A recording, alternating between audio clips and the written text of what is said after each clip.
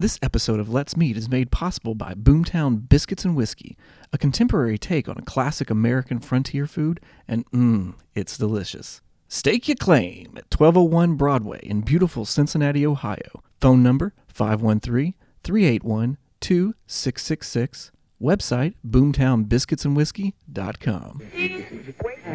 Hi.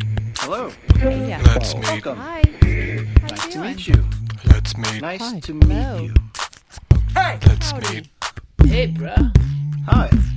Hello. On the 9th episode of Let's Meet Part 3 of 3, Housing Court is like night court for houses. Tamaya's 9-year goal? Podcast host. Where did my $275 apartment go? Michael knows how to shuck corn. What do you see in the immediate future? Like, what's your 1 month plan, and then what's your year plan? I know those are disparate and far apart, and a lot of factors fall into the play. But what do you see like immediate that you're focusing on? Laser intensity. I'm very laser intensive on housing policy and tax abatement policy, rewriting that and introducing new policy. My goal for the year is to accomplish, I want like 3 big policy wins in our first year. It's really important for me. The fun thing is I take a lot of meetings every week, and my schedule gets a little bit ridiculous. So I'm trying to get better with this. It's just, I feel awful, but I feel like sometimes I'm trying to strike this balance, and hopefully I'll strike this soon. I want to be accessible and as approachable as humanly possible. Anybody who wants a meeting, I try to take the meeting, but I also have to balance that out with making sure I have time to do the research and the policy work, because that's why I got elected. Not to be popular, not to be likable, although I hope I am. I just want to do the work. So it's hard. It's hard not to just get like in the office and just hunker down and want to type stuff all day, because then you're a politician. So even when you're not campaigning, you're campaigning. So the balance of it all is something I'm hoping to strike relatively soon. What What are the 3 policies that you want to accomplish this year? I would like to restructure our tax abatement policy. I would like to, I think I would like to have a housing court for people, because right now housing court is mostly relegated to people who are experiencing evictions, as opposed to like people who are living in an apartment and they have like legit concerns, and they may be scared to say something because maybe they have like an eviction on their record, and this person knows it, and so they're leasing to them and treating them like crap because they know they just can't go somewhere else. So trying to provide more cover for people who are experiencing housing challenges with difficult landlords. So just a housing court that addresses all those needs, and the resident creative at City Hall. The 3 things I want to hope to get accomplished. There's probably some smaller things, but those are like the 3 big things I want to do. What's your 9-year goal? So once you've done this for 8 years and you feel like you've accomplished all you can, what's next? I don't know. podcast host? Maybe. I want to be all I can be, so I might do that. It is as glamorous as it sounds. And as it looks. It pays very well. We're not videoing it. Let's No. just say that. You got the good drinks here. I can dig it. I don't know. I think about that sometimes, but I don't want to get too focused on it. It's so far out. Like, even for me, someone will ask me and I'd have no idea. So I always like to ask that question. I don't know. I just want to be, of course I'm still going to be in Cincinnati, loving Cincinnati. But I don't know. I want to serve 2 really good terms on city council and then go from there. Yeah. So how many quote unquote freshman council people do you have this year? There's 3. Out of 9? Out of 9. So there were 24 people who ran. Right on. Top 9 go to city council, and 3 of us are newbies. Nice. So it's me, Greg Landsman, and Jeff Pastor. They're interesting guys. Yeah. I like working with them. They're fun. Yeah. Yeah, we have a good relationship. Jeff's a Republican. I don't hold that against him.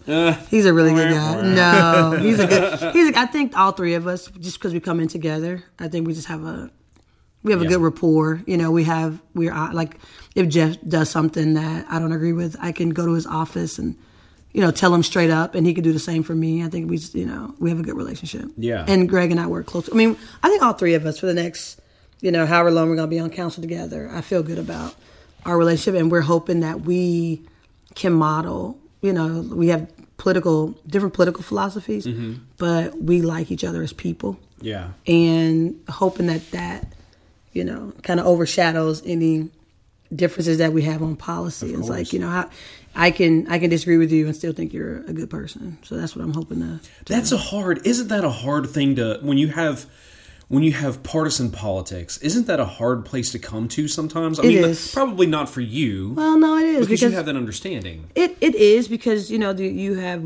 have party affiliations, and sometimes that's good, sometimes that's bad, because people feel like they have to do what the party wants them to do. Right. So that's the tough part. But I do try to. Well, like, what happens if you don't do what the party has? You'll still be fine, but it's still just there. But yeah, but there's like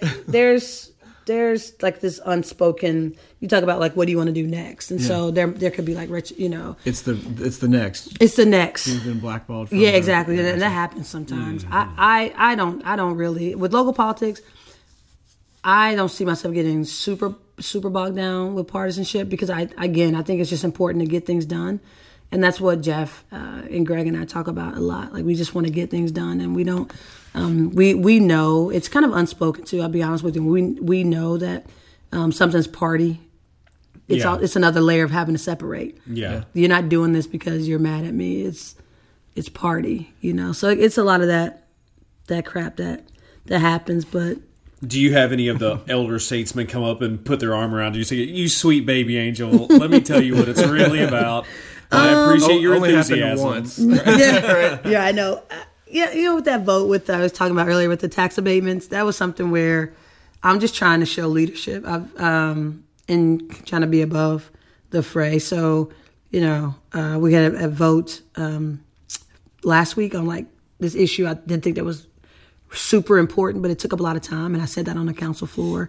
Like, why we, you know, how much our time is an indicator of what we value. Right. And so why are we talking about this when it affects so few people? And then the thing with the tax abatements where they're like, you know, you are right. I'm going to vote this time.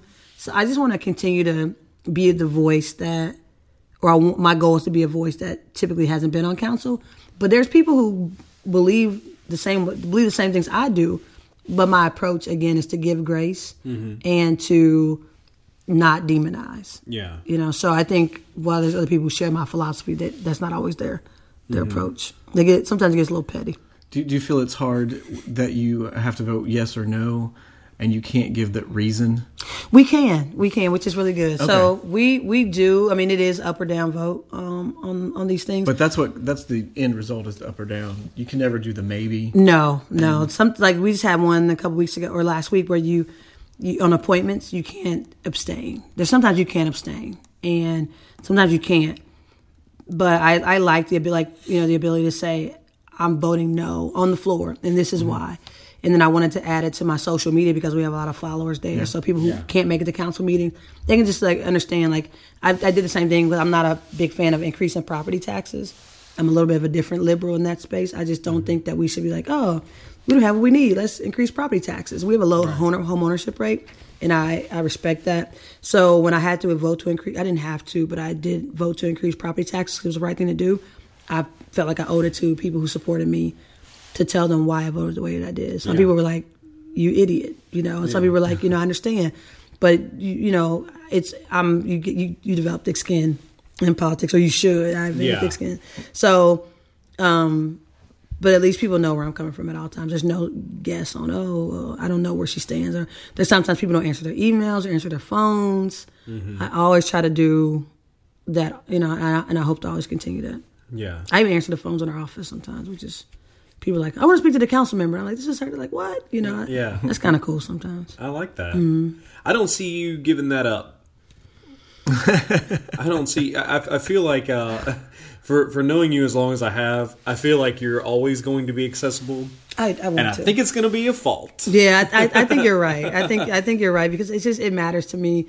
I remember when I first started out, like trying to get involved in the civic space, and people wouldn't return my calls or my emails. Yeah. And I'm always gonna know what that's like, and so I never want anybody to feel like that. So even if so that's part of the reason I'm like I got to be responsive because I'm always, no matter what, I'm always gonna be that person whose phone call didn't get returned or email didn't get answered. So it might be to a fault, but it's okay. Yeah, I think going back to real quick, because I know we're burning the oil. Going back to the housing situation, there was a time, I think it was probably 8 or 9 years ago, where I had an apartment in Over the Rhine, and it was before. I mean, it was kind of during the boom, which we've seen a lot of new spaces come to fruition, a lot of new developments. But the apartment that I had was a proper 1-bedroom, and I paid $275 a month, and it was fantastic. And the only negative is that it was on Walnut Street, and there was a lot of noise on the weekends. But that was it. It wasn't that bad. So my question is, I guess it's 2 parts. Where did that one go? How can I get it back? Well, I mean, kind of, but not specifically for me. So, how as a city can you get these developers, these builders, to reconcile with the idea that you don't have to charge $1,800 a month for this 1-bedroom apartment that was formerly $275? And then if it's going to be in an affordable price range for a normal person, or even a person who, which, I mean, well, to be honest with you, the normal person in the urban center of Cincinnati is, from my perspective, below the like $30,000 a year mark. I mean, there's still quite a bit of poverty in Over the Rhine. There's still quite a bit. Yeah. How do you get the word out that this is an affordable building to move into? How do you get these builders to see past the dollar amount? Because we know that these prices are exorbitant. Quite a few of them are. I mean, if it takes $1 million to turn over a building, you don't have to make your $1 million back in a year. Yeah. You know what I mean? Especially if you have a tax abatement. So how do you get, number one, the builders to understand that? Number two, the people to see where these opportunities are? Because had I not gone into this leasing office, I would have never known about the place. And it was only because the guy asked me, what do you want to spend? Yeah. And how is that opportunity given to someone who is not my gender, not my skin color? I think you have with developers is what's the value proposition for them? Like what do they get out of doing this? And so that's right. They're not a nonprofit, so they are there to to make money and to turn a profit. Yeah. So I think the city has to incentivize developers to do this. You can't legislate people's hearts. That's one thing I learned a long time ago. So if they don't see the need or the importance of affordable income-based housing, you can't make them unless you, again, attach a value proposition to that concept. Right. The reason why we don't, I kind of am in a very similar predicament or situation you were. I lived in Over the Rhine at that time, and I paid $375 to live right above Madison's in Finley Market. So it was awesome apartment. I think that same apartment is like $1,100 now. I was up the street at Biff's. Yeah, okay. I lived above Biff's. Okay, so gotcha. I know exactly where you were. So the city has to say, okay, we are mandating that you do this, and if you don't, there's some sort of like acceleration clause where you have to pay the taxes that were abated for you, in order to make this happen. Yeah. So I think that's what you have to do, but the city should kind of adopt, or maybe we should look to adopt kind of what I was talking about earlier with Indianapolis, their program of they let the developers make their money, and they came in and helped subsidize what the market rate would be. Folks paid it to what they could afford based on what the guidelines were. And then the city came and made the developers whole for the rest of the amount that was the market rate. So I just think we just need to think a little bit more creatively. And the city also, like, our budgets are indicators of what we value. And right now, like, human services funding is about 1.5% of our overall budget. And I think we need to have like seems pretty low. It seems pretty low because our budget is about it's about $1.5 billion. So it's low considering all the challenges that we have. But I also think that we need to develop like an affordable housing fund, also, so it's not always incumbent upon the developers to do this too. Because I mean, they're not a nonprofit. With the abatements that they get, like maybe there's a way to utilize some abatements into a fund that people can tap into to help pay for housing as well. So I think the possibilities are endless, but I think we just have to understand that it's important. And until the city, sees it as important, we're going to continue to have the challenges that we have. I think we have a council right now who, not disparaging any other previous convening of council, I think we have a council that really understands and who's willing to hopefully put their heads together to figure out how do we solve this issue. I mean, we're doing terrible in our rates around poverty and our rates around housing. And again, if someone that doesn't have stability within their housing, good luck with job and school, the other things that you have to do, in order to, self-actualize. Right. That's one of my concerns sometimes, occasionally, when I look at a place like Baltimore or Detroit, and I see that you've seen it before too. You see the lack of opportunity coupled with the lack of education, coupled with the lack of funding.